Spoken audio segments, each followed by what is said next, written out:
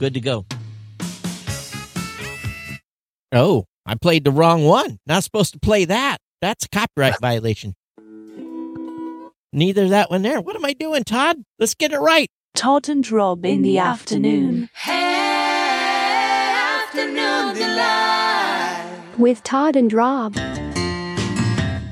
Oh, yeah. Oh, yeah, here we are. After I hit three buttons wrong. Well, that was an interesting introduction to the show. We went through a few intro songs, didn't we? Yeah, we did. And I was actually, and it was my fault because I was like looking at things earlier today and I didn't scroll back. But by the way, your audio should be good. That's good. Yeah, because I've just made it now a checklist item. Yes, we have a checklist here. Because what I think happened last episode was the recording's great, but the channel coming out to the TriCaster, one channel was down, and that happened before. So you should be good, Rob. And and that raises a bigger question that I've been challenged on a little bit here over the last, I guess the last week or so, is around, the recording process that typically podcasters have gotten involved in, right, is pretty complicated, right? I mean, you think about all the things, and maybe we talked about this a little bit on last week's episode too, but, should we really have to continue struggling with things like this, with audio levels just in general? Yeah. With the technology that we have today, we should be able to just do it and it comes out perfect every time. Well, right? When you have a cable or a potentiometer that is sticky, then no amount of AI is going to fix that. You're still going to have, if you've got a crispy pot or if you have a sticky, this gear's been running. This whole stack has been running for 19 years. So I know, and that's a potential weakness. I know I built a very elaborate studio when I first started doing audio content, and I was producing it for radio back then, but it was very complicated. I had these different switchboards, and so I could patch things to different systems and things like that. So, I mean, things have definitely gotten better. You think about the technology that we have now is definitely better than it used to be, right? I mean, it was very expensive in the past, and what we've seen is things have gotten inexpensive and easier, but it does feel like we're still living in the mid 2000s when it comes to some degree with how we do this stuff. But the technology out there is enabling us. I've been working with a couple of companies, like Numano and some of these that are doing things in a way that is, taking advantage of newer technology and new ways of thinking about audio production and spatial audio and these more advanced concepts. So anyway, that's just my point. I don't want to make a big deal about it, but it just seems like it'd be nice that we didn't have to have like 15 different settings in our systems around audio, right? Well, in all reality, there's not any settings. For me, at this point, just, I got it. Well, I mean, just this Rodecaster, Todd, is, I think we talked about this last time, there is an abundance of settings. So if you can turn off everything, right, and not enable anything, but I've got a volume control on my Rodecaster, then I have a volume control in my computer, and then oftentimes there's a volume control on the other end, right? Yeah. Through your system, and then you've got layers and layers and layers of levels that are. If I had to do this all over again, I wouldn't do what I have now. Yeah, and I think that's my bigger point is that there is a easier way of doing this. Because if you think about it, in order to have you on a monitor and bring you in on a screen with the current setup that I have, I bring you in on the Mac Mini on Zoom. So I've got the audio out of the Mac Mini going to the mixer with a mix minus so we can hear each other. Then it gets even more complicated. So I've got my own audio stream, compressor, equalizer, big bottom, all the stuff that's in the current Rode, but I will admit it doesn't do it as good as the the $900 box that I have in my rack. But then there's an audio out that's going over to, the machine that's doing the audio stream. There's an audio out that's going into the box that speeds the live stream. So that there's an audio going in there. Then there's a audio out that's going into the recorder, because I don't record on the Rodecaster. I only record on a Denon recorder in my rack. Then I have an IP-based video going to the other room that records the video along with the audio. Yeah, it's complicated, but, that's the only way we could do it. Yeah. If I was going to do this again and I didn't have a TriCaster, the problem is I'm invested in it. Just to make a switch now would be a downgrade in video quality for me. You talk to your StreamYard folks and tell them to get NDI adopted, and that would make it a lot easier to use. But it's just, that's probably where it's going ultimately. That's part of this upgrade technology I'm talking about too. But a lot of people aren't using NDI yet. Still, it's the standard for most broadcast stuff now. It's for broadcast stuff, right? Oh yeah, and most cameras that are on the market today have NDI embedded. That's that's beyond a webcam. If you're just using a webcam, then of course, but right. The HDMI protocol is still pretty significant. That's what I'm using to do this, is HDMI to USB. Yeah, I think that's far more common now for online creators. Yeah. And NDI. So I've got, I don't know. There's a lot. NDI makes it very, very simple if you can afford the equipment to support NDI. That's, and I think that's the question. So you look at like an ATEM or something like that's like a video switcher kind of interface. I think that's more common with online creators these days. Oh, they're using the little, they're just using HDMI. That's all they're using. So it's cheaper. The smaller version of HDMI as well as USB. That's how they're communicating this. But I agree. NDI would be a lot better. Actually, what's funny about that is the former marketing director for Spreaker for many years when I was working there is now the head of marketing for NDI. So NDI is for NDI. That's a company. There's no organization. It's actually NDI. So, well, it's a company that's focused on making NDI products. Oh, okay. Yeah. And it's actually in the name NDI. So I don't know how they got away with that. It was originally a New Tech protocol. Then New Tech got bought by Viacom or I don't know. It's anyway. My box has a different name now. It's not technically a TriCaster by New Tech anymore. But anyway, it's neither here nor there. Yeah. So I had a little. I'm not caught up. I basically, when I was out, I did really kind of tuned out a podcast for 3 weeks. So I'm now catching up, and I saw something that came across in our Live and Lit that I was like, what is this? And it says 100 sats from Sam Sethi. This is a test of YouTube video. 100 sats from Sam Sethi. This is a test of YouTube video. Yeah, I saw that. And I was like, okay. So he's playing with getting video, embedded video into that platform. Well, he already has. He's got it. I know he has. But here's the thing. He's like, oh, you got an alternate closer tag. Well, that's only live when we're live for the Lit and Live. And I'm not linking to an HLS. So basically the discussion happened on I got to listen to it.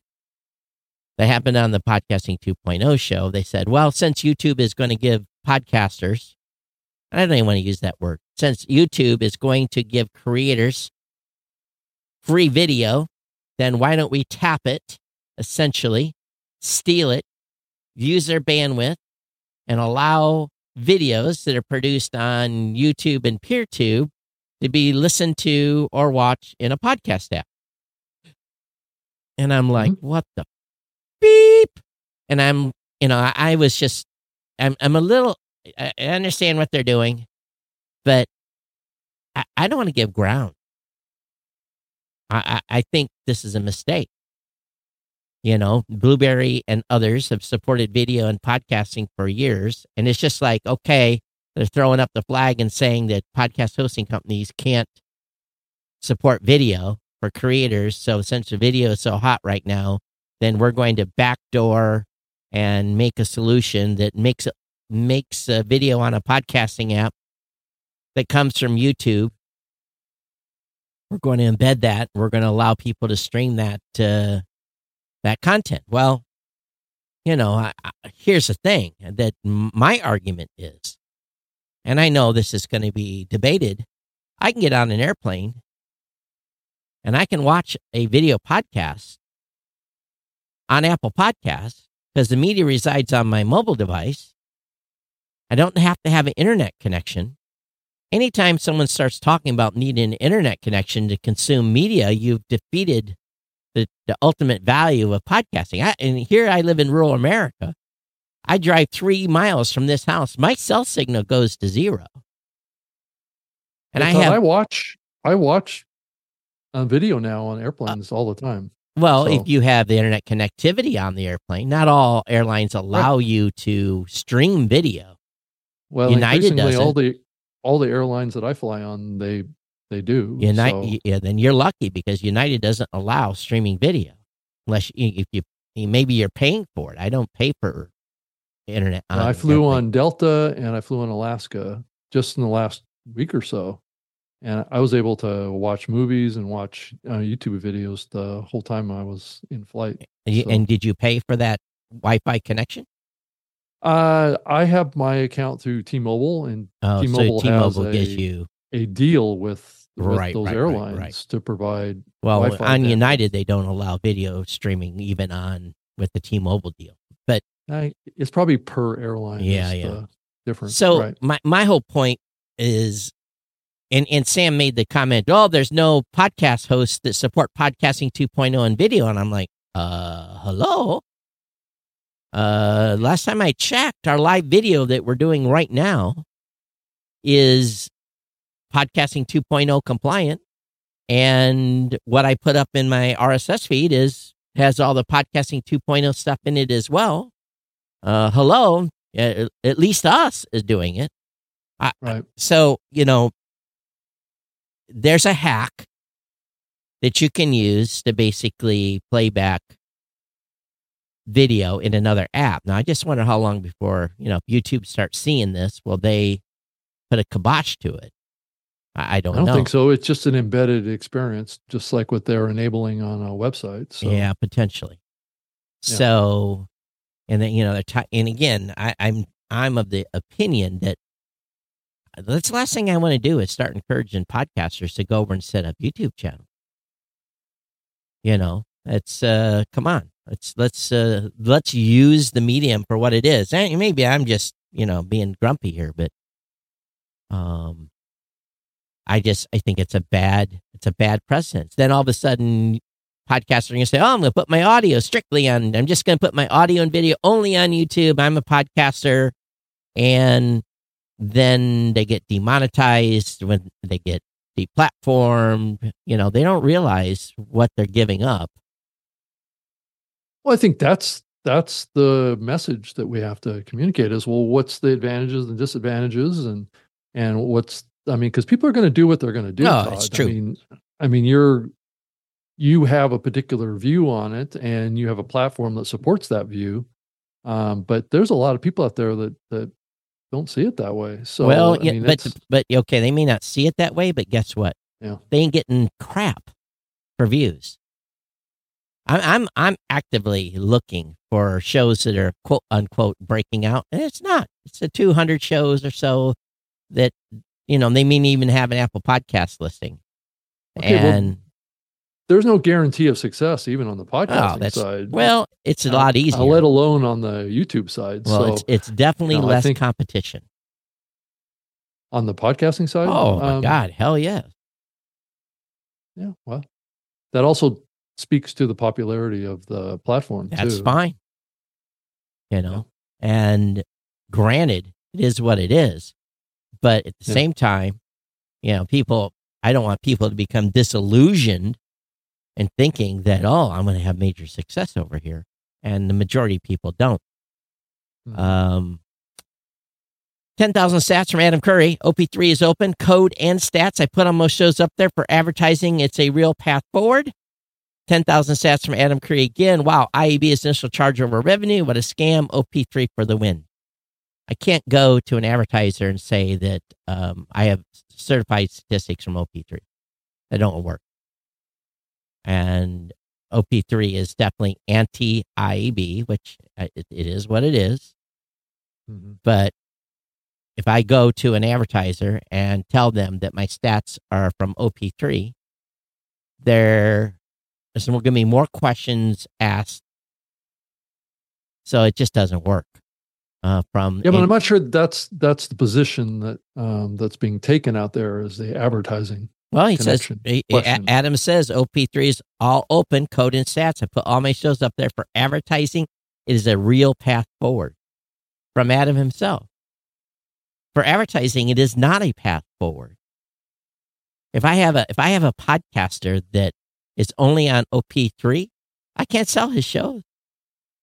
Well, it feels like it's a question more about transparency or non-transparency is really the question that we're being challenged. Oh, the podcaster has a choice whether or not he wants his stats to be public or not.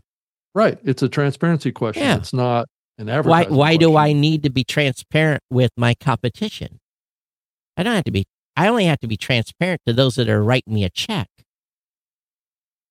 From a commercial standpoint, I don't have to be transparent to anyone for show download numbers. Why would I be? Why would I have to be? Again, I take the old school route on this is that my numbers are my business. And, if you want to have your stats be transparent in public, great. OP3 is the way for you. No problem. But I bet you if you took a survey of 100 podcasters, 95 of them would say, I don't want my stats shown. So what's the advantage of someone having public disclosure of their I think there's a huge numbers? I think there's a huge risk. What's the risk? The risk is if you're doing advertising and you have two numbers and they're not the same, then what is the question that's going to be asked of you by your advertiser? Okay. We see over here that you got 22. That's a reasonable concern. You got 22,000 downloads showing IAB, on OP3, but you billed me 26,000 on IAB. And then your response is, well, they're not IAB certified. And the numbers could be opposite too. It could be flipped. I've done my own tests. I have some preliminary data, which I won't go into. But again, it goes back to what. So you have tested the IAB numbers against the OP3? Is that what you're saying? I would just say I have. I would just say I have data. We'll leave it at that. Well, I mean, it's either different or it's the same. Definitely different. Okay. And I like what John's doing over there. I like what, John's a great guy. He's brilliant. Don't get me wrong. John Spurlock, he's but at the same time, there is, we consider the stuff we do with our stats to be proprietary. Our secret sauce. That's really, and it's not that secret. But again, there's stuff that we do that others don't. And that was one of the reasons why we had no drop in Apple Podcast numbers. So the Twitter stream on this topic from James Cridland included links to other shows like ours that are covering the podcast space, like the Buzzsprout, Buzzcast, and the Pod News Weekly Review podcast, and the Podcast 2.0. You could click on those links in my Twitter stream and be able to see all the stats from all those shows. And it's what's interesting to see in those stats is that the audience level for pretty much all three of those shows is almost identical as far as weekly downloads. So it's around, I think, 15 to 1,700, I think, is the number. Well, it means you got the same people listening to the same show. Yeah. I mean, I just thought it was really interesting to see that. So like the Pod News Weekly Review, it says downloads in the last 7 days is 1,463. Right. And downloads in the last 30 days is 4,618. And it has a bunch of stats on where people are listening, what countries,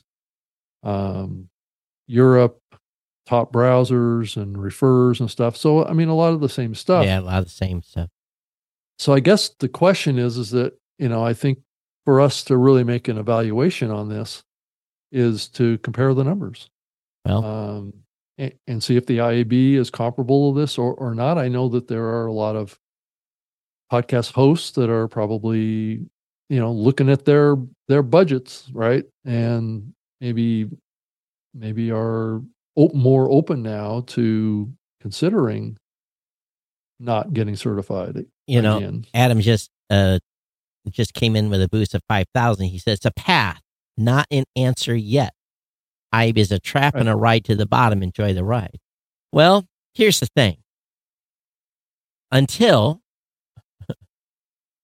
30 companies, or how many of the number is, right, basically can consider using OP3 as a standard, it's a non-starter.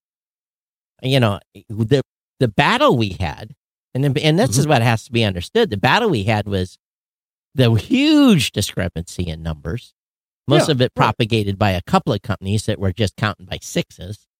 Well, Todd, I mean, you've always said that you don't really care what the number is. I don't care what the number is.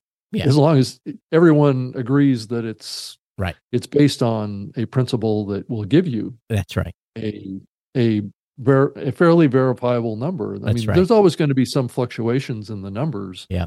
Probably depends on the bots. It depends on your profile of your distribution. Sure. Profile distribution has the biggest spread. What platforms are you getting your downloads from or your plays from? Yeah.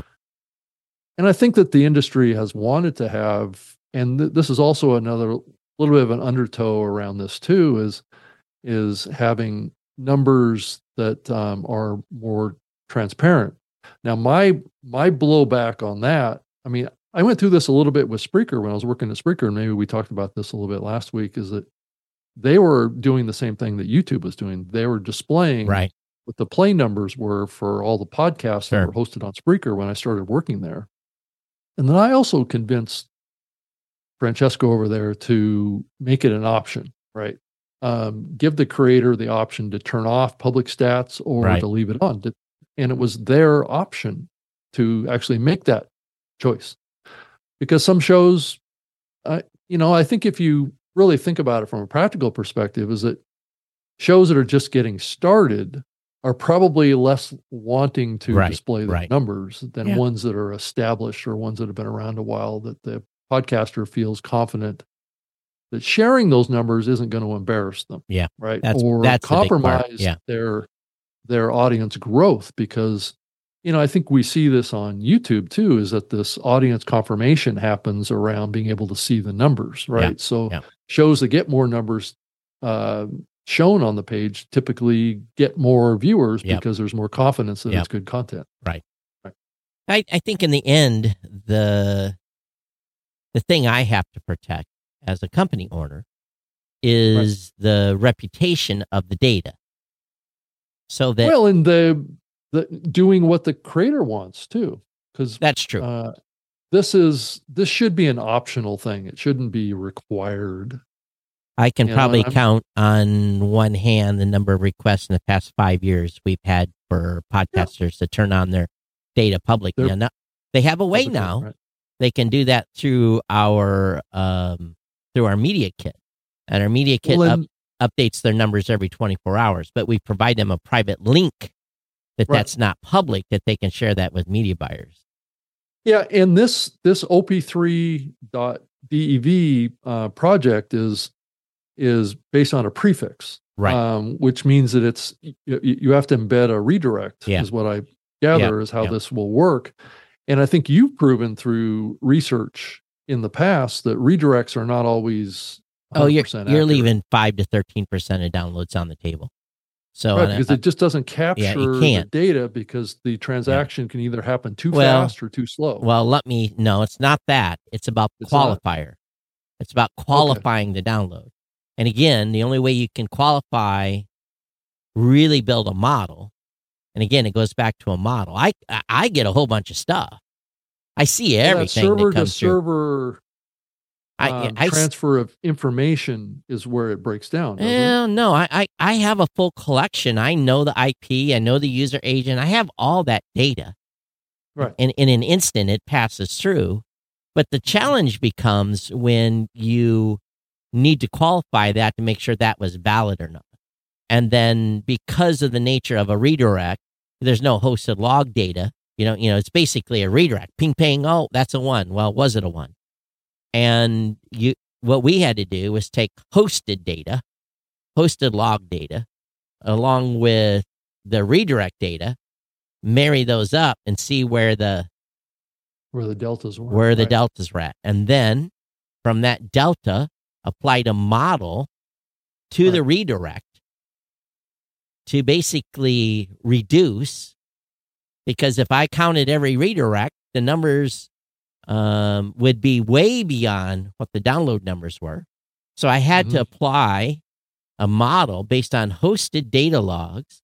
And that model I validate that model every 30 days, and it has to be tweaked a little bit in order to make sure that technically we have to throw out a lot of stuff. That's why the stats will be typically 5 to 13% less than a hosted log file will be. So I would encourage the folks over at John over at OP3 to start grabbing and get Atoms and get Pod Newses and get all their raw log files, and then do A/B comparisons on running those log files, and you'll see where the delta is. And there will be a delta, because you can never get enough qualifying information from the redirect. That's why you have to throw so much of the redirect stuff out. It's just the way it is. And again, I overqualify downloads too, so I go beyond the IAB spec, and always have, and quite frankly, because when we went through that initial battle, and Rob, I don't know if you were in those meetings or not. I think you were. I mean, some of them were in the early days. Yeah. And you can, some of that, that what was tried to be shoved through. Oh my God. Angelo at the time was about losing his damn mind. Yeah. And, he wasn't one to cuss too much, but, I heard a few tirades with him being upset because his essential premises was that they're trying to cheat, because my there was a lot of that going on back then, right? My instructions to him day one when we started building raw voice Blueberry stats was, I don't care what the number is, as long as I know what the number is. Get rid. Log files are okay, so just telling you, log files are our ground truth. Adam just sent another 5,000 sats. He says log files are for beeps.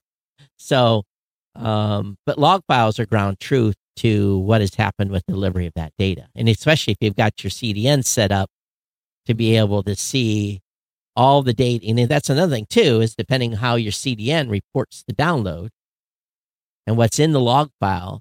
We had extra flags turned on, and still do to this day, extra stuff turned on so that we could see the chunks of data being served and everything else to be able to recreate the download. And then what's that really for? That's really to get us into within a 2 or 3% range to be able to report to an advertiser. Now, with a redirect, you're going to have no problem. You're going to be 5 to 13% under, no matter what.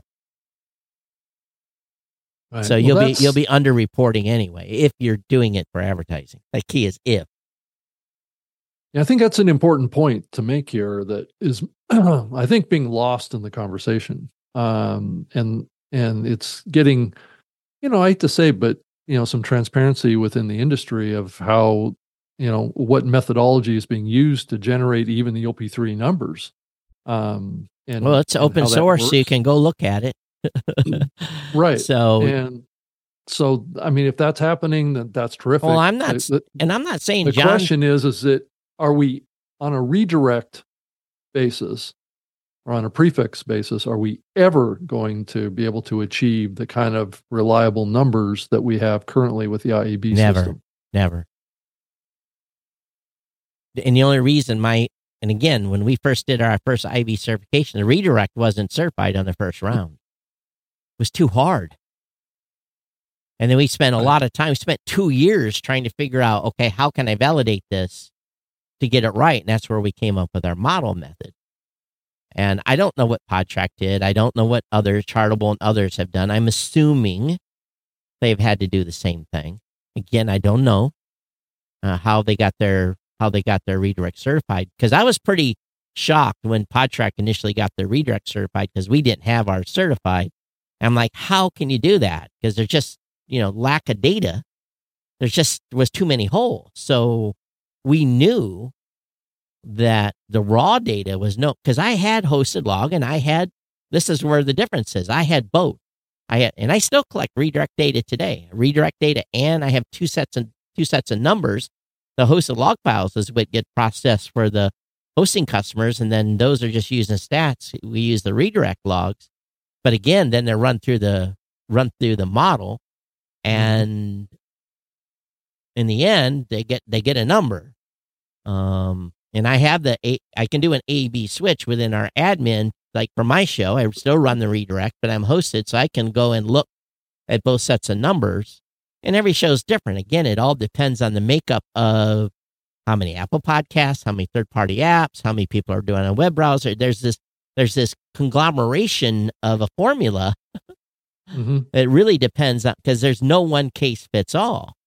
Now, if your audience and my audience were exactly the same, with exactly the same makeup, the spread should be the same. Right. Yeah, between raw log. Okay, if you back up and you look at this from, let's say, a 60,000-foot view, what do you see? And I'll speculate on this too, but I'm a little bit unclear about what the goals are of doing this and why it's important to disclose numbers. I mean, I think it plays into the justification that YouTube has had, right? Well, around the goals numbers being public. Here's the goal of the OP3: double fingers to IAB. That's the goal. And you have folks that do not like. Yeah, but is it really that, or is it just? I think it's part of it.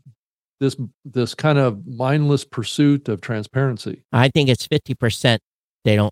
People don't like the IAB, and that's understandable. It's expensive to maintain a membership. But they're never going to replace the IAB with this, because no, they'll never replace it. This is a prefix standard, right? This is a prefix methodology. But you can get a prefix qualified under IAB.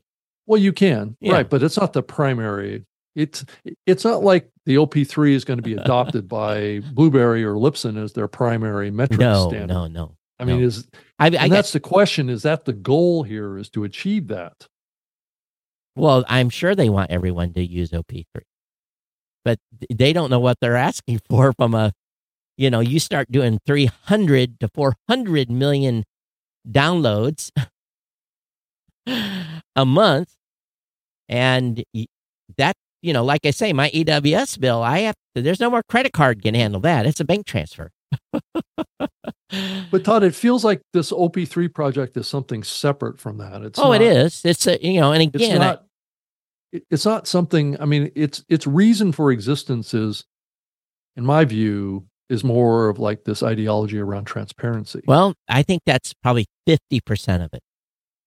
Okay. Well, then they're not telling us the other half. Well, it's to me, it's implied, because certain parties, James doesn't like the IAB. Well, then they should just come out and say that. Then what the goal of this organization is to create an open. Well, they've said that. Metrics. They've said standard. An actual standard, not a guidelines which the IAB has put out there that. But who sets the standard, John? Well, I think we're closer as an industry to coming up with a standard than we were back when the IAB guidelines was established. Well, just remember that the IAB is not a standard. It's a guideline. It's a guideline, right? Right. But should we be, as an industry, moving towards a standard, not a guideline? I think at this point, I think Adam just sent us another boost. 20 years of podcasting, and we'll start arguing about downloads V4V forever.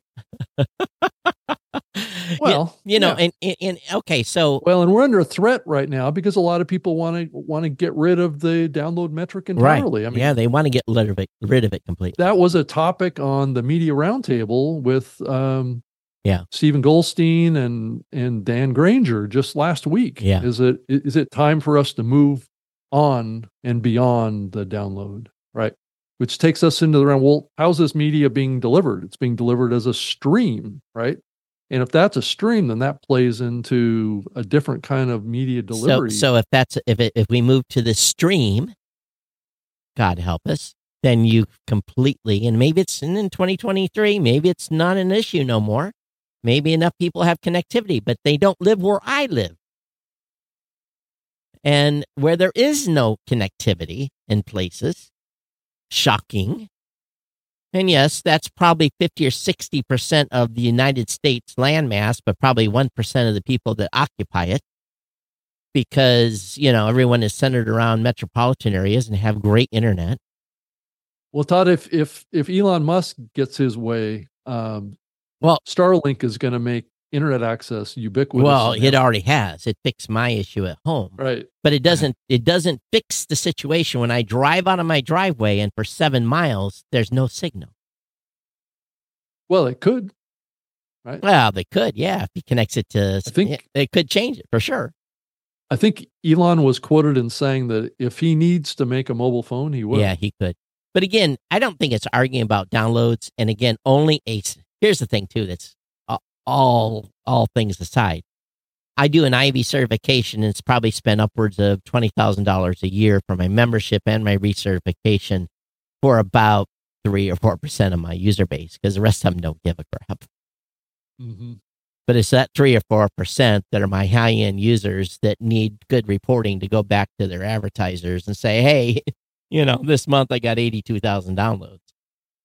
So right. Who am I? I'm a realist here. Yeah,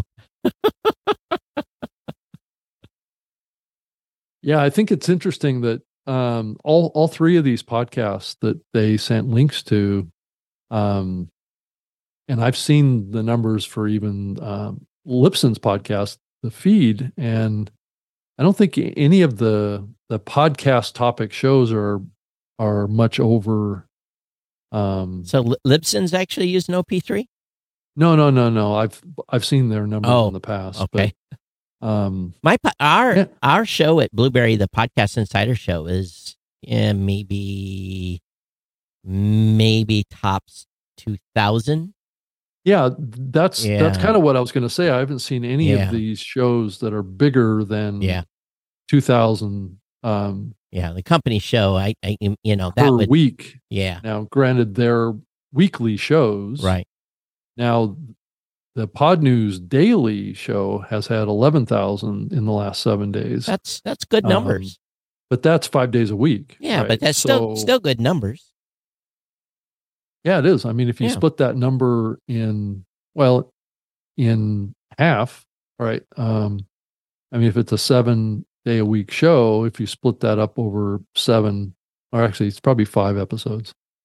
So it'd be about 2,000 a day, right? Or 2,000 a week. No, per episode. But I also have a fiduciary duty to my company to make sure that we're serving our customers in what I feel is their best interest. We've made it available so that any Blueberry customer using PowerPress or our dashboard can opt into OP3. They can use it, no problem. We haven't stopped anybody. Yeah, it's a prefix. It's a prefix. It's just a prefix. Yeah, right. They're free to use it, but it doesn't mean I have to endorse it. I have an OP3 section in our Podcast 2.0 introduction. It's not a negative in there. I explain what it is. And, but again, I want to make sure that, because my perspective is just a little bit tainted in that I've been involved in audits, other companies' audits. Right. And audit their numbers, which end up being very. You've been the bearer of bad news. Not only the bearer of bad news, but if they could have shot me dead, they would have filled me with 9mm holes in their office. Literally. I've had companies give their double finger to me saying, no, you cannot have our data for audit. And the advertiser says, yes, you will, or we will cut you off. Wow. Now, do you think that makes me the most popular person in the room? No. Especially when the results of that audit requires that company to write a big smoking large check back to the media buyer. Right. And that was why? Why? Because I had a trusted system. We took this attitude and we don't care what the number is as long as we know what the number is. Never overhyped data. I don't have to report my download numbers to GoDaddy, my sponsorship. They've never asked me ever for a download report. All they care about is conversions. It's all they care about. Mm-hmm. And in the end, that's their metric for this show, for my show, my tech show. And matter of fact, they just made some changes to my deals that are not necessarily, I feel, was a good move. So I do have a concern about what's going to happen with them going forward.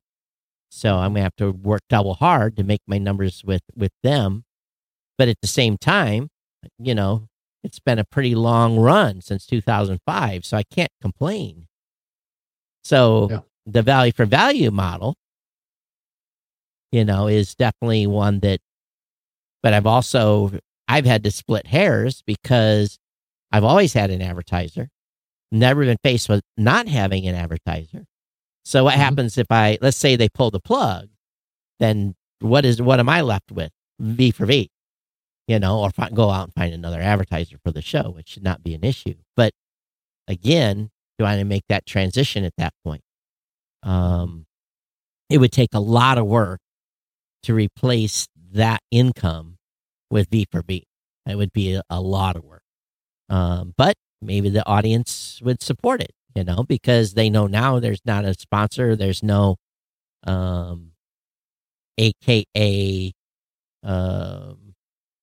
they know I'm going to make my budget every month. They know I'm going to keep the lights on, keep the insurance paid, all that stuff. Mm-hmm. So I might have to downsize.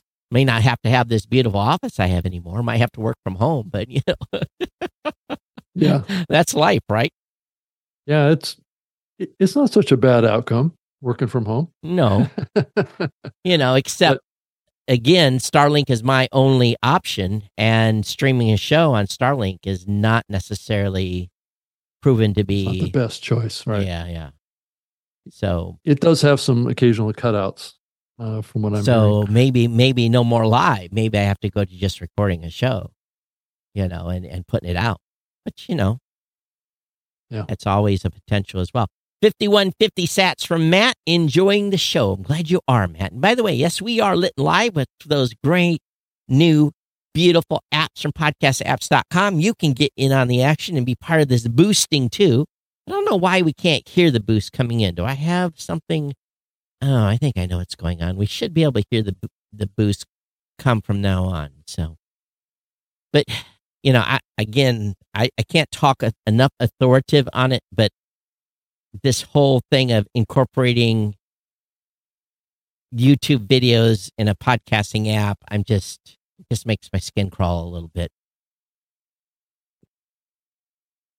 I mean, I think it makes sense for some creators that want to do it. I mean, I don't see a reason why they shouldn't be able to do it. I just, if that's what their chosen distribution method is for video, Yeah. I mean, it would be, I think it would be best and to they don't have to pay for combine those together. They don't have to pay for bandwidth. Right. But that's the reason podcasts are over there already, or video shows are over there already, is because it was too expensive to host video on a podcast platform. Well, we have customers doing it, and they don't. Oh yeah. It's. But again, we always caution. Full disclosure, I always caution shows they're starting to do video, because I'm like, listen, you get real popular. Your per gigabyte cost can add up pretty quick. Yeah, and you got to keep probably your video files fairly compressed if you want to. Yeah, you only cost down. You only can compress them so far, right before you start eroding quality. Yeah, right. Yeah, there's no question. Well, Todd, there's been, and I think maybe we covered it a little bit last week, but there's definitely some FUD. If you don't know what the term FUD means, it's fear, uncertainty, and doubt about the podcasting space. Did you see Twit? What happened over there? I saw that whole thing with Twit. Yeah. Man. Yeah. What's interesting to me about this, and again, thank goodness my business is not solely driven by advertising revenue. It's a component. It's a set and forget component for us, luckily, mostly. Mm-hmm. And I do have some, maybe early next year, we're going to have something cool to announce in regards to programmatic and transcripts. That's all I'm going to say. I'll let you do your own. I also heard somebody say here online that they think that programmatic advertising is dying or it's dead or something like that. I've heard that comment too. It's up. CPMs are maintaining, so. But CPMs definitely is a longevity play, because CPMs start out lower when you're new and then raise over time. It's kind of weird how it works. This is what we've seen. As you prove yourself, right? Yeah. But there is definitely there's some people that are definitely concerned. Yeah, I keep hearing, even James Cridland says, even with the news about Spotify and now Twit, is in trouble. Well, I don't know that it's safe to say that everybody is in trouble that's in the podcasting space. I think that there's just been an economic impact here. Well, there's declining, that's causing people to get laid off, but that's not the end of the medium. There's an economic impact to advertising. Right. And if you built your whole business on advertising, you're going to have an impact. That's right. Yep. And that's what a lot of, especially podcast hosting companies, shifted over the last 2 years into really embracing advertising. And they invested a lot of money in it. They invested a lot of effort into the advertising side. And I always thought that, that was going to be pretty vulnerable to economic conditions. Of course. And it was the story. The story of Raw Voice Blueberry. When we started, we are 100% media company with a stats measurement system. Right. And thank God, I was living and breathing this stuff 20 hours a day. Literally, I wasn't sleeping for years, and I was on this, right? And we were small. We only had one employee that was actually full-time getting paid. We were subleasing an office. The cash flow was good, but I kept seeing all of a sudden, about the time Corolla came on the scene with his podcast, I started watching the advertising dollars. My budgets were getting smaller and smaller on a quarterly basis, and his was getting bigger, and the bigger shows were getting the bigger spread of the money. And I basically said, we are in trouble. We are a one-trick pony. We are going to go the way of the dinosaur if we don't diversify. So that was the time we started the journey of monetizing stats, starting hosting. This is why we were we are 6 years behind Libsyn. We were a long ways behind Libsyn. Right. And, the question I got asked by some of the folks over there at that time, well, why are you becoming a hosting company? I said, because the advertising is going down. And we didn't we were older. We weren't Hollywood. We weren't New York. I remember the first time we went to New York to talk to ad buyers, and I went into an office. This gal brought me in. I did the whole, as a matter of fact, I think Adam and his team had been there the week before and bought them something super nice because the gal told me, well, I had brought them macadamia chocolate nuts, and I guess the team, whoever was in there a week before, had brought them iPods. So, okay, pay to play type of thing. My chocolate macadamia nuts didn't go too far. And I had I think it was a Macy's suit. And, it was a stretch. It was a stretch for me to go to Hawaii, to New York, and do the circuit, right? And I remember being walked out of the office, and the gal that was in charge of the agency, she grabbed my suit jacket, pinched it right about my shoulder level. Yeah. And she says, don't ever come in here. And she called it a JCPenney suit. Don't ever come in here and present to my team again with a JCPenney suit. And I thought, oh, man. So what did I do? I spent the big bucks, went to Brooks Brothers, bought a nice suit, still in my closet. Mm-hmm. And when I went to New York, Brooks Brothers, when I was on the West Coast, it was a polo shirt. They didn't care. And to me, it was like at that time, we're fighting the same stupid battle that seems to be going on today. Explain your numbers. Explain your numbers. They're not validated. They're not, we don't have, you couldn't, they were used to having all this information even back then. They're used to having the client-side data. And, of course, we didn't have the client-side data. We still don't have the client-side data. So therein lies the issue. What happened to you, Rob?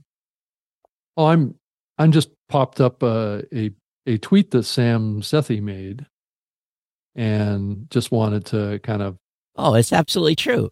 The systemic problem with podcast advertising is not a measure of this. This has been known since the beginning of time. This is nothing new.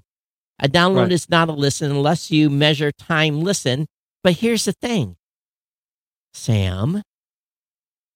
There is a way. There is a formula that you can use to be able to determine if someone's actually listening to a podcast over time. Right. But you need about 3 months worth of data, consistent data, month to month, to be able to see what size of an audience is, whether or not the show is still continuing to be automatically downloaded. It's not perfect, but it's a system we've used for 18, 19 years. And I can get the numbers damn close. And I don't go in. That's the bigger takeaway here is I think making a statement that podcast advertising, it's not measurable or accountable. That's wrong. Is probably not entirely That's accurate. That's false. Right.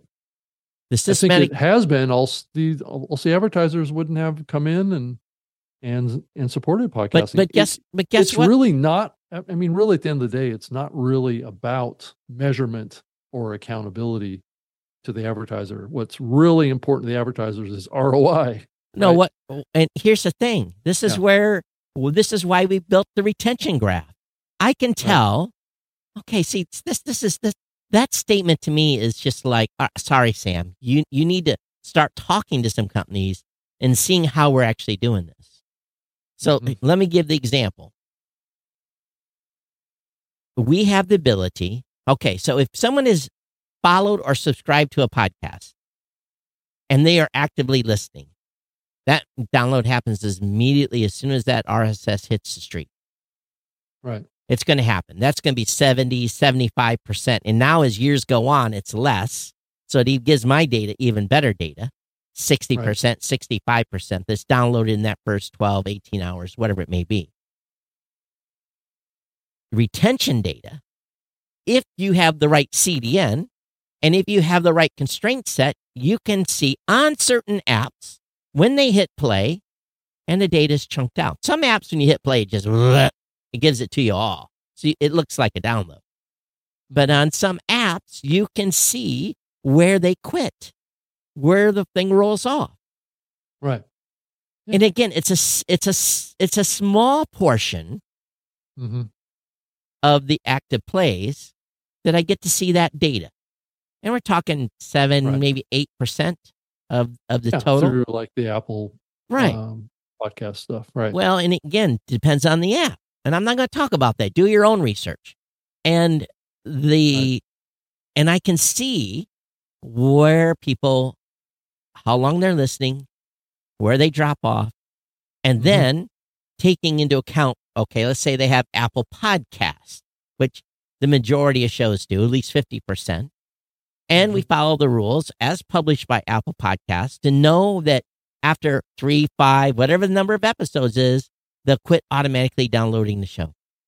Mm-hmm.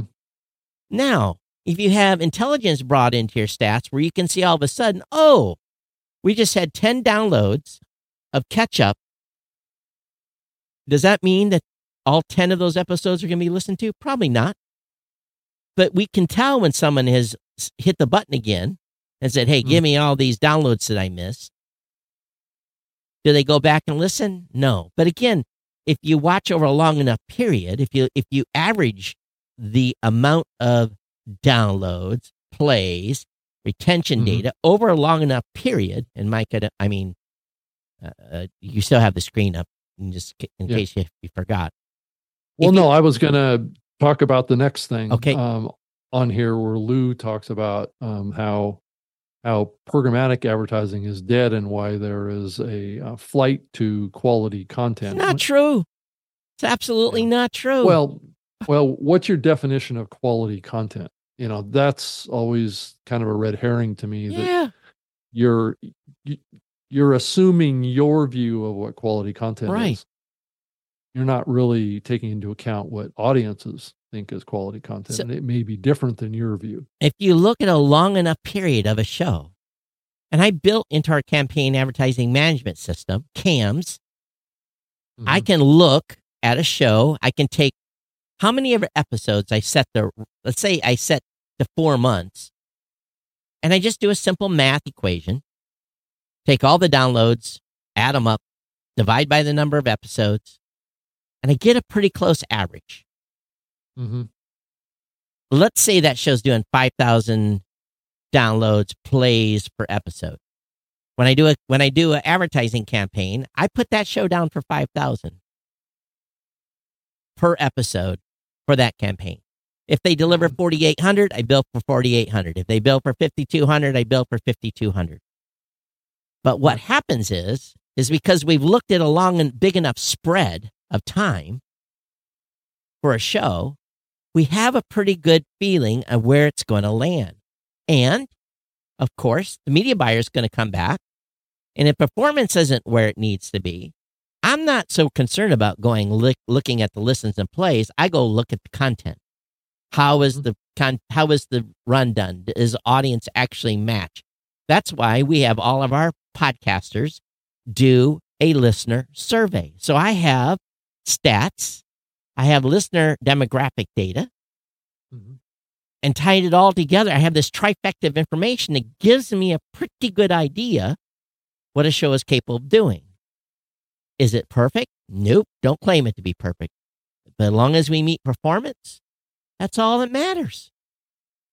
It's all that matters. If the advertiser come back, so you hit my CPA, I'm going to pay you CPM, but as long as you hit my CPA, we're happy. Or they come back and say, hey, we're underperforming. Give me a make good. I've never, ever, ever, ever in 19 years given a make good. I deny them. I say, no. You just didn't resonate. It's not my fault. We did all. So when someone says what he says, it's technically true. But those of us been in space long enough, we know the history of shows. We look at the data, and we're able to make educated decisions on, okay, does that show really appear to have 5,000 listeners listening every episode? And if the numbers are all over the place, well, that average is going to be lower anyway. Right. And And that's all I guarantee. And I do think that we, as an industry, have been progressively moving towards this model like what's been in radio for many years. And that's radio thought of themselves, really their customers were their advertisers, right? And so they were going to do everything that the advertisers told them to do, because then they felt like that was going to unlock more budget for them, right? So there was a monetary connection between catering to everything that the advertiser wants versus catering to everything that the audience or the content creator wants or is willing to do. So you have this kind of negotiation that's been going on, and this was a little bit of a thread that happened between myself and Heather Osgood, because she made this comment about transparency in the podcasting advertising market, right? And my comment to her was as well, the advertisers want the podcasters to have ultimate transparency on everything, right? But they're not willing to have any transparency back around performance. Well, right? I'm going to be honest with you. I can count on one hand the number of times that the advertisers come back and told me the exact performance what is numbers. working and what isn't working. So for the advertising industry to force the podcasting industry to make all these accommodations, they have to be willing to make some accommodations on their side. But they don't want to, because that's going to put them in a position where they could be asked for higher CPMs. And another thing too is, oh man, this opens up some history. It opens a Pandora's box that many people that look at one side of this issue of transparency on the content creator side and not hold the advertisers accountable. And that's one of the challenges here. 9 out of 10 times I'll ask an advertiser, what is your, let's say you spend 50 grand. Mm-hmm. What do you consider success on this campaign? And you spell $50,000. And again, a lot of this has been direct response. Mm-hmm. And then we see now more lift campaigns, of course, but let's just talk about direct response. We'll leave the lift campaigns out. What is your measurement of success? And 90% of the time they would never tell me. They would never tell me. If we get 200 activations, we're happy on a $50,000 spend. They would never tell me that. Citrix GoToMeeting made the mistake of telling me one time what our performance was and how we were beating. Man, I took that to the bank. So this goes way back. Someone's going to have to go back. And if these numbers are off by $50, $60, then, don't sue me. But it's somewhere in my archive somewhere. But at the time, print was getting them, they would have to spend like $230 or something like that to get a Citrix GoToMeeting customer via a print ad. Print, television, radio. I was delivering customers at $27. Right. So if they spent $1,000, which they weren't, they were spending $500,000 to $1 million a quarter. Mm-hmm. I was delivering them customers at 27, and they got pretty greedy with that, to the point where the performance was so high, the media buyer was getting such huge bonuses, they had to re-engage with another media buyer because Citrix had a performance clause that they had to pay the media buyers out this massive. They were making more money than we were, I'm sure. Mm-hmm. And they changed media buyers, and they changed the tactics so that they really killed. I mean, it was a money printing machine. It was amazing. I mean, it was freaking amazing. And that's the only time that I was actually told, this is what you're delivering me customers for compared to X. I would love to hear from anybody else that's actually gotten a real number from a marketer on what the response is. So we were delivering 9-10 times better performance than print and radio. Man, we went to town with that, right? That was right in our deck. And it got us. That's not what they want. They want to take advantage of this medium get as much ROI as they can and not have to be accountable for massive windfalls. That's right. Right. So, in my opinion, you don't get companies spending $1 million, $2 million, $3 million a quarter, and they're not seeing massive success. These folks aren't stupid, right? But yet, who ends up getting screwed? The creator. It's the content creator always gets screwed. It's just like the farmer growing produce always gets screwed by the grocery store. Always gets screwed, right? Right. It's the same thing. It's the one with the money is the one that usually has the power. Let's flip this now. All right. And I know Adam and the rest are like, stop. Well, there's two sides of this argument, and so now, all right, everyone's heard what we've said. We've talked about this on the show before. This is this is no new territory for us. For years, actually. What the new territory is? All right, let's say you're a small show, and you're getting let's say you're making $250 a month on advertising. These 10,000 downloads. You're making $250. Or let's say you have 1,000 listeners and you would only make $25 on CPM. Mm-hmm. Going the value for value route and doing it correctly and asking for a donation for, again, time, talent, or treasure. Mm-hmm. Giving value, and I know everybody hates the word donation, giving value back for value given. If you focus on that, small shows will do much better over the long term than they'll ever make from advertising dollars, ever. If they really focus on that. Now, a show that's got 100,000, well, they could probably convert it, but it's hard to take yourself away from the nipple. Because if you're getting $25,000 a month, for a single advertising deal, it's pretty hard to pull yourself away from the booby, because it's not hard. Right. But if advertising dollars are going away, there is a way. Yeah, there's an alternative, right? Okay, all podcasting 2.0 people, raise your fist. Come on, I just gave you the thing. So, well, and Todd, there's a reason why the podcast industry, somewhat to some degree, has capped out at $2 billion. Right? Exactly. Is it? I know exactly why. Is it because of our transparency? Is it because the download is not a good metric? Is it? I mean, what is the rationale? This is all catering to what the advertisers want.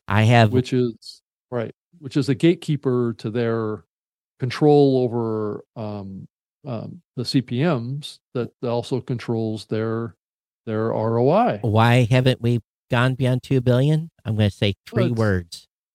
I know it's media buyers. Maybe it's 4 words. Media buyers are lazy. They're not willing to take risks, to monetize the 40% of the podcasters at the top that want to be monetized. They would rather run 10 ads in some top level program and cause everyone to go 30 seconds advance on their phone to skip the ads, or use the new app that's going to bypass the ads. They would rather do that than work and say, okay, Todd, put 500 shows on an ad buy, or 1,000. They won't. They won't. Mm-hmm. And there really isn't any reason why they shouldn't. They're lazy. It's just. It's also ego.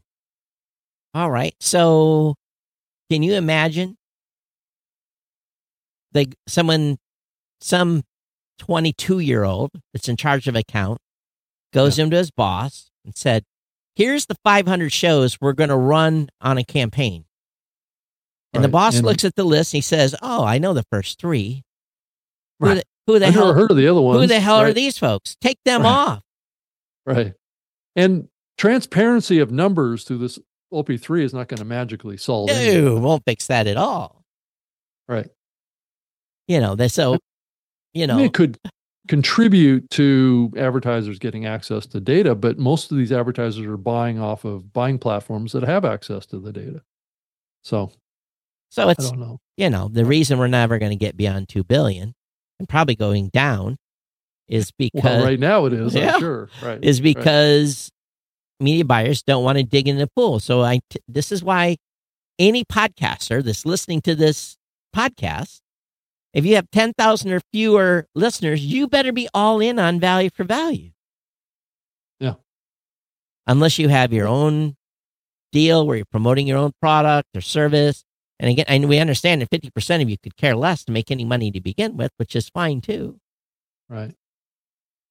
And oftentimes people that complain about this on the advertising stuff don't really understand how the advertising stuff works anyway. So, and what's driving these decisions on the part of the podcaster and the ad agency and then the actual brand, what the dynamic is between all those and how really unfair to the content creator it typically is. And we're not focused on that because we're always focused on trying to cater to, placating these ad buyers that are playing us. It goes back to what I said more than a year ago. Right. All right. If podcasters really want to control their destiny and be able to potentially evoke some dollars out of someone, get a coalition together and leave Spotify. Leave. Take 100,000 shows off Spotify tomorrow. All of you disconnect. That may not do anything, but it definitely would be newsworthy. Yeah. Creators always get screwed. Right. And I know people keep raising this issue around Spotify. It's like, well, do we want podcasters to get treated like the music artists? No, they don't. They don't even want to give. I know.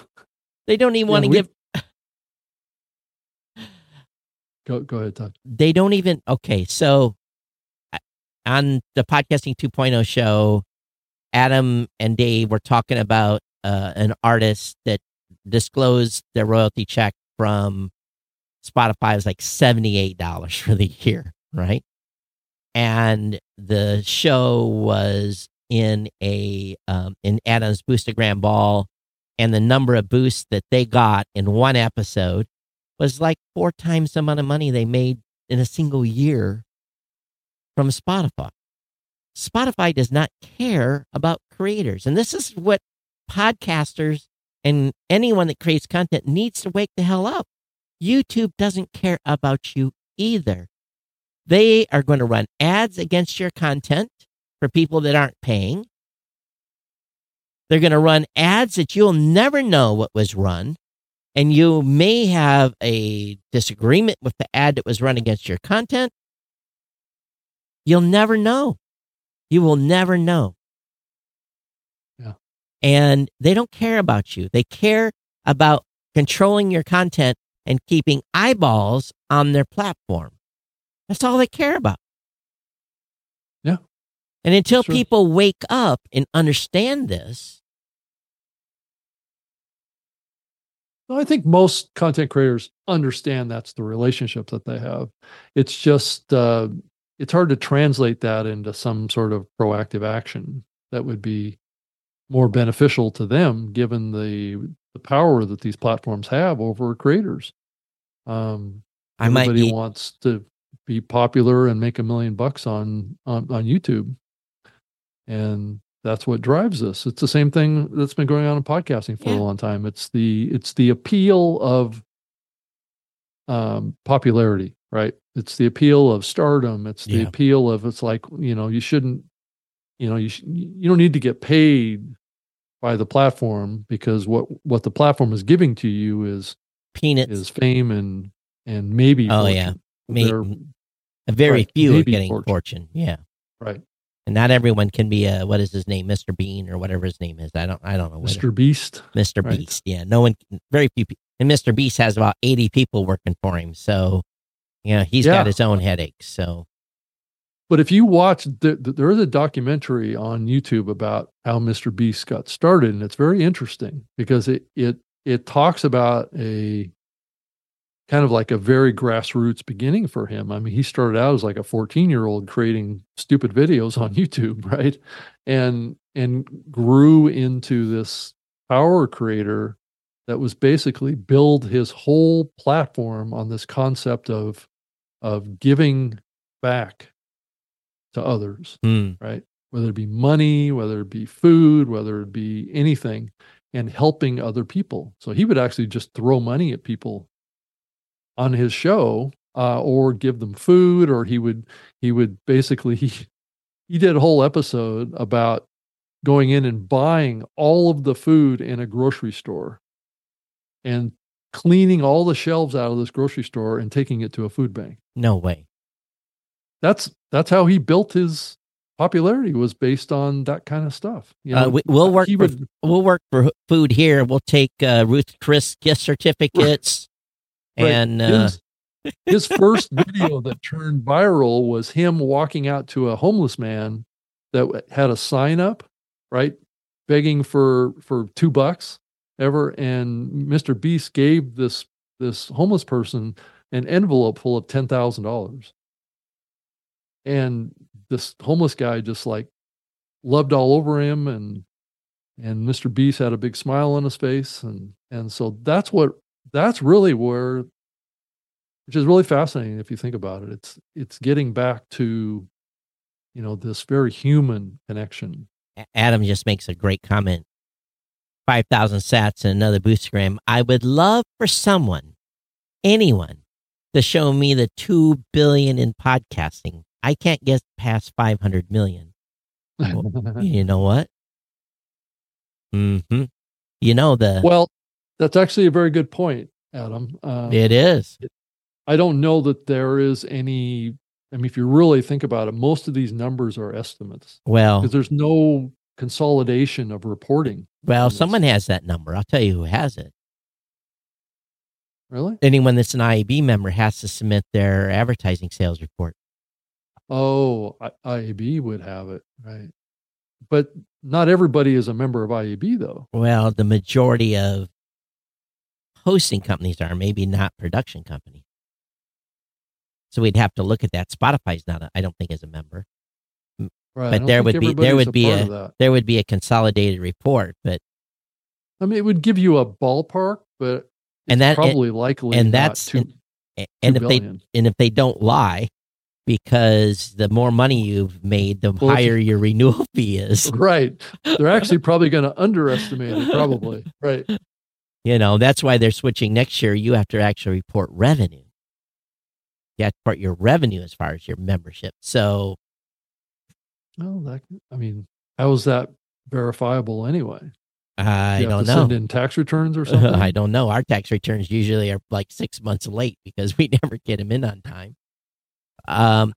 Yeah, you have something there, because I've often, there was some times I did some spreadsheet work, and because oftentimes these numbers that we hear about the advertising market are survey data. FM. Right. You know what FM is? Beeping magic. Yeah. Beep magic. Freaking magic. Right. I think there's another word, but I'm not going to use it. Right. So, 500 million? I'd probably between 5 and 1, Right. And why is there such a big discrepancy between radio and podcasting on that? Because the radio's local. All radio advertising here is local. Very rarely do I, when I rarely turn into commercial radio, it's about the car dealership down the street. These little radio stations are making enough money to keep their staff employed. So, they're probably running $1 million, $2 million per station, little tiny stations. And there's less metrics on radio than there is about podcasting. There's no metrics. So it's, it's like this. It's always been this funny thing about this contrast. We're held to higher standard. Right. It's like we're thought of as like a sponsored link ad on Google versus radio, which kind of gives this wide berth of survey data. I mean, I think I've mentioned on the show before, but I did one of those diaries for Nielsen. Yeah, me too. Point. Got your $3. Yeah, I think it was $2. I think there was inflationary $2. reduction. Right. So tell you what we're going to do. We'll use the New Media Show email address. I know a lot of you are listening that are out there in podcast earning money's land. You'll never admit it, but we see where people from New York and in California are two of our biggest listening regions. Get yourself a fake Gmail account. Now, you're going to risk a little something here. But Todd@newmediashow.com and get yourself a fake Gmail account or even a Proton account, something where we can't track you, and send this anonymous email with a company name and a number. And we won't announce the companies by name. We'll add everything up and come up with a number. Now, don't lie to boost the numbers, because one of you knuckleheads will send me $1 billion for a certain company and you'll have lied, and we'll exclude that. Don't lie. Tell us what your real annual advertising numbers are. And, or Rob, you can, since, maybe it better go to Rob, and Rob can anonymize the data. That way you're not sending this to me. And Rob can anonymize the data and give us a total. I think that would be fun to do. But I think it's a certain amount of trust here. Yeah, send them to Rob, because right. Rob doesn't work for nobody right now. Send them to me, right? Right. Send them to you. Right. But people are going to be too scared to do that. Yeah. Yeah. We wouldn't reveal it though, but we do like our secret sources. We don't have too many. The numbers would be, I think they're quite a bit lower than 2 billion. I believe so too. I think they're much lower. There's a reason why it's never gotten much over 2 billion in like the 4 years that they've made proclamations that it was going to. Right. But if you listen to certain shows though, they're definitely putting 7 to 10 ads in these episodes, and I'm sure they're just amazingly effective. Well, that's the other end of the spectrum, right? Is that the big shows are just getting either completely bought out, or that they have too many ads in the shows. Well, too many. That's what's driving this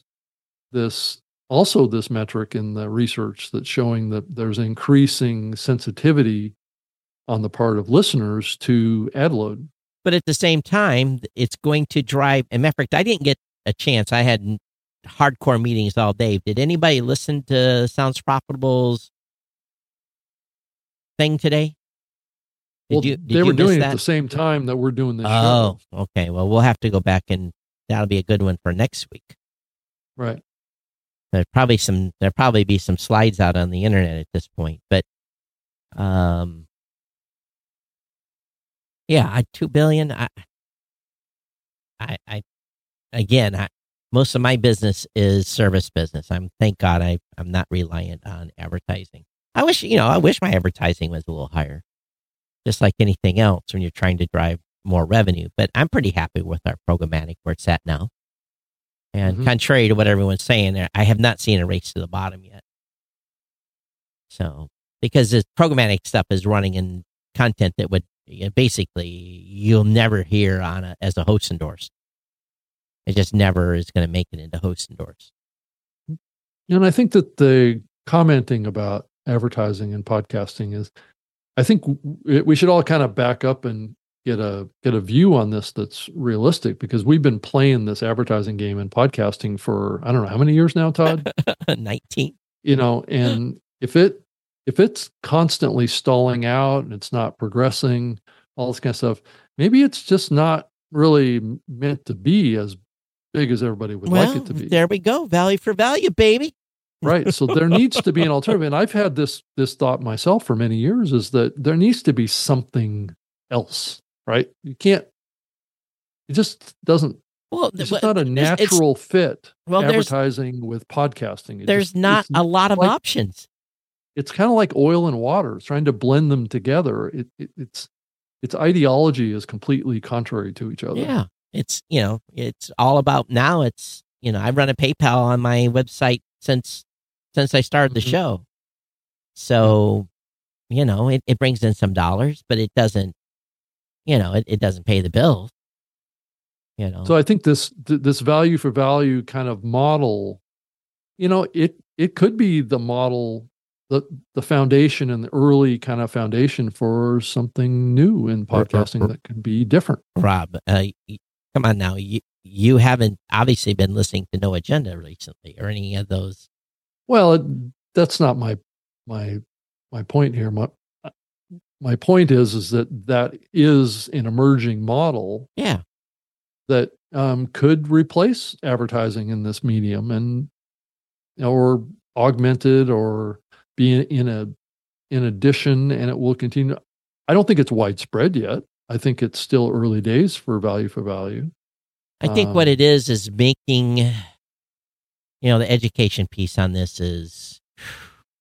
Yeah, it's daunting. Yeah, it's daunting. I think and that's what's holding it back. Don't get me wrong. I love the boosts that come in, but at the same time, I think that the majority of people, even though the processing fees suck, are used to doing fiat donations with PayPal or credit card or something like that. And I think, it's a dual head model. If you have both capabilities to get fiat funds, and fiat again is dollars or pesos or yen or some national currency, conventional currency. Yeah. A combination of that and a combination of value for value strictly in regards to Satoshis. Dave Hamilton and I had a discussion maybe it's been 2 months ago, and we talked about this quite a bit in a call. And Dave and I love the value for value program with boosts and stuff like that. The engagement is fantastic. Look what we've happened here in the show today. Adam's been giving us feedback. Matt's been giving us feedback. We got feedback from the last show. That makes it engaging, and that the engagement's worth more than the value of the sats that have come in. Mm-hmm. I haven't run the numbers at Blueberry recently. I need to do so and go back and see how much people have earned up to date from basically from Boost and streaming sats. But if we convert enough of the listening audience to a modern podcast app, and we get them to start, I can, as I've said to my tech audience at Geek News Central, if every one of them gave me just $2 a month, just two. Well, 50% of them gave me $2 a month. Rob, holy shit! I'd be able to hire 5 people. Yeah, just $2. Yeah, doesn't take much. I agree. But again, on a per listener basis, to add up to a lot if you have a decent sized audience. And again, it's about. And Adam just hit us again, another 5,000 sats. The V for V only works if you create content of value. That's not a big group compared to spray and pray programmatic advertising. That's true. Programmatic advertising is definitely spray and pray. We know that. Yeah. But if podcasters are making more from spray and pray, then they are convincing their audience to give back in value. But the thing is, we have to train a generation of podcasters that don't be afraid to ask for this value back. Time, talent, treasure. Well, and I don't know if you've noticed, Todd, but the Bitcoin value has been going up. Oh yeah, I was actually looking at my. I've doubled. I think in my sat holdings right now are about double, which is going to make it interesting for this tax year. Yeah. Well, you don't have to pay on unrealized gains quite yet. So no, you still have to report it. And then because Bitcoin prices like this every day, then you have to export a port, and I heard someone talk. I think I heard Adam and Dave talking about it last year, but I'm definitely going to have to report it this year. There's no way I'm not going to get on the wrong side of Uncle Sugar. I've been there, done that. I'm not doing that again. Well, I know that there's an effort on the part of the Biden administration to actually push forth this wealth tax, which includes a unrealized gains tax. Yeah, they're always trying to dip their hands in our pockets.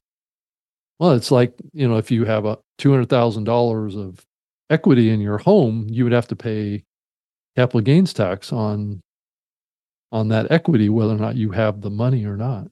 And I think that doesn't matter if that's not even talking about inheriting something. We're talking about, they need to quash that stuff. Everyone it's just a way for the government to just get more revenue into their, and then they think that they're accomplishing, some equality kind of. Well, there's only two things guaranteed in life: death and taxes.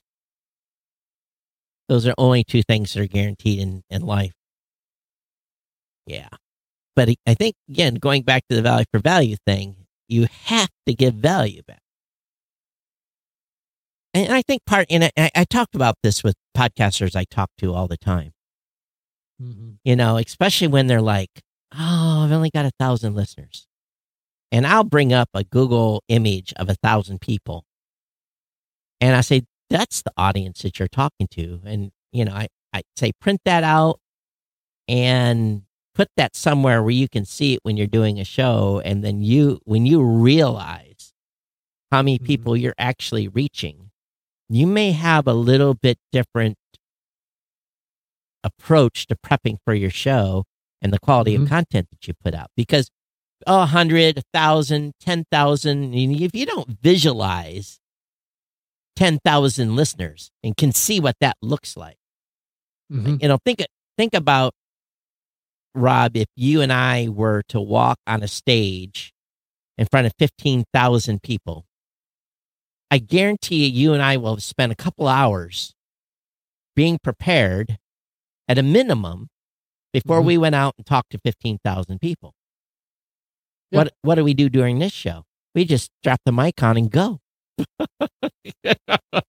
So hope for the best. Spray and pray, right? So right. I think that's the thing podcasters have to really understand too, is in order to make value for value work, you have to make a great show. And probably if you make a great show, your audience is probably going to grow. Yeah. And opportunities will open up. I think a lot of times people think this is just going to be magic and it's just going to happen. Yeah. It's hard work. Yeah, I would agree. And some of us are glutton enough to do the hard work. You know what? We're already over, dude. I know we are. Holy cow. Where'd the time go? It went. Well, what have you got to say about this show? Geek Are you News? asking me? No, I'm asking the audience. Oh, okay. And if you haven't been here, all this stuff is in the archive that we've talked about today. This is not something we haven't talked about 25 times at least. Oh, by the way, Mike Dell sent me, let's see if I can find it. There's a company called 11 Labs. I'm familiar with them. Yeah. I don't know if you'll hear this. Let's see if we can hear this. Peter Piper picked a peck of. Oh, wait a minute. Let me turn the volume down so you can. It's a voice cloning platform. Yeah, you want to hear my voice that's been cloned? Mike did a little sample. Let's see if can you hear this? Peter Piper picked a peck of pickled peppers. Do you hear that? Sounds pretty close. Sounds pretty close. Now listen to the other one he created. Let me turn the volume up a little bit. I think we need to give Mike $100,000. Sounds pretty close to my voice, doesn't it? Yeah, it does. Peter Piper picked a peck of pickled peppers. The audio quality doesn't seem to be that good, though. No. picked a peck of pickled peppers. But Peter Piper picked a peck of pickled peppers. It's almost like you're talking into a condenser microphone that you're too close on. yeah, but I think we need to give But it Mike sounds- $100,000. that is better than what I would have expected. And he only gave it a small sample to train from. Yeah, they're training these off of I think it's like 15 seconds to 30 seconds of audio. Yeah. All right. Geeknews@gmail.com, geeknews@gmail.com, at geeknews on X, at geeknews, at geeknews.chat on Mastodon. Okay. I'm on Twitter, X, at Rob Greenlee, and you can reach me via email, robgreenlee@gmail.com is a great way. And you can go to my website, robgreenlee.com, and that's like a launching off point for articles and all the other podcasts that I'm involved in doing every week. I'm doing about 3 live shows a week right now. So Someone must have sent out the bat signal, because we've had quite a people come on to the company that shall be not named live stream. We had quite a boost. They must have said that Todd and Rob were trying to talk something about the industry. So someone set out the bat signal. But if you've been watching on one of those new modern podcast apps, we appreciate it. If you've been streaming sats, we definitely appreciate it. And it's been our pleasure. We'll be back here next Wednesday for another edition of the New Media Show. Everyone take care. Be safe out there. And we'll see you next week. Comments are open. Our secret lifeline is open to report earnings on advertising. Let's see if we can figure out how much money is really coming into the podcasting space. right. If we get any emails, I'll be shocked. So, Yeah. all right, everyone. See you next time. Take care. Thanks for being Okay. here. Bye-bye. All right.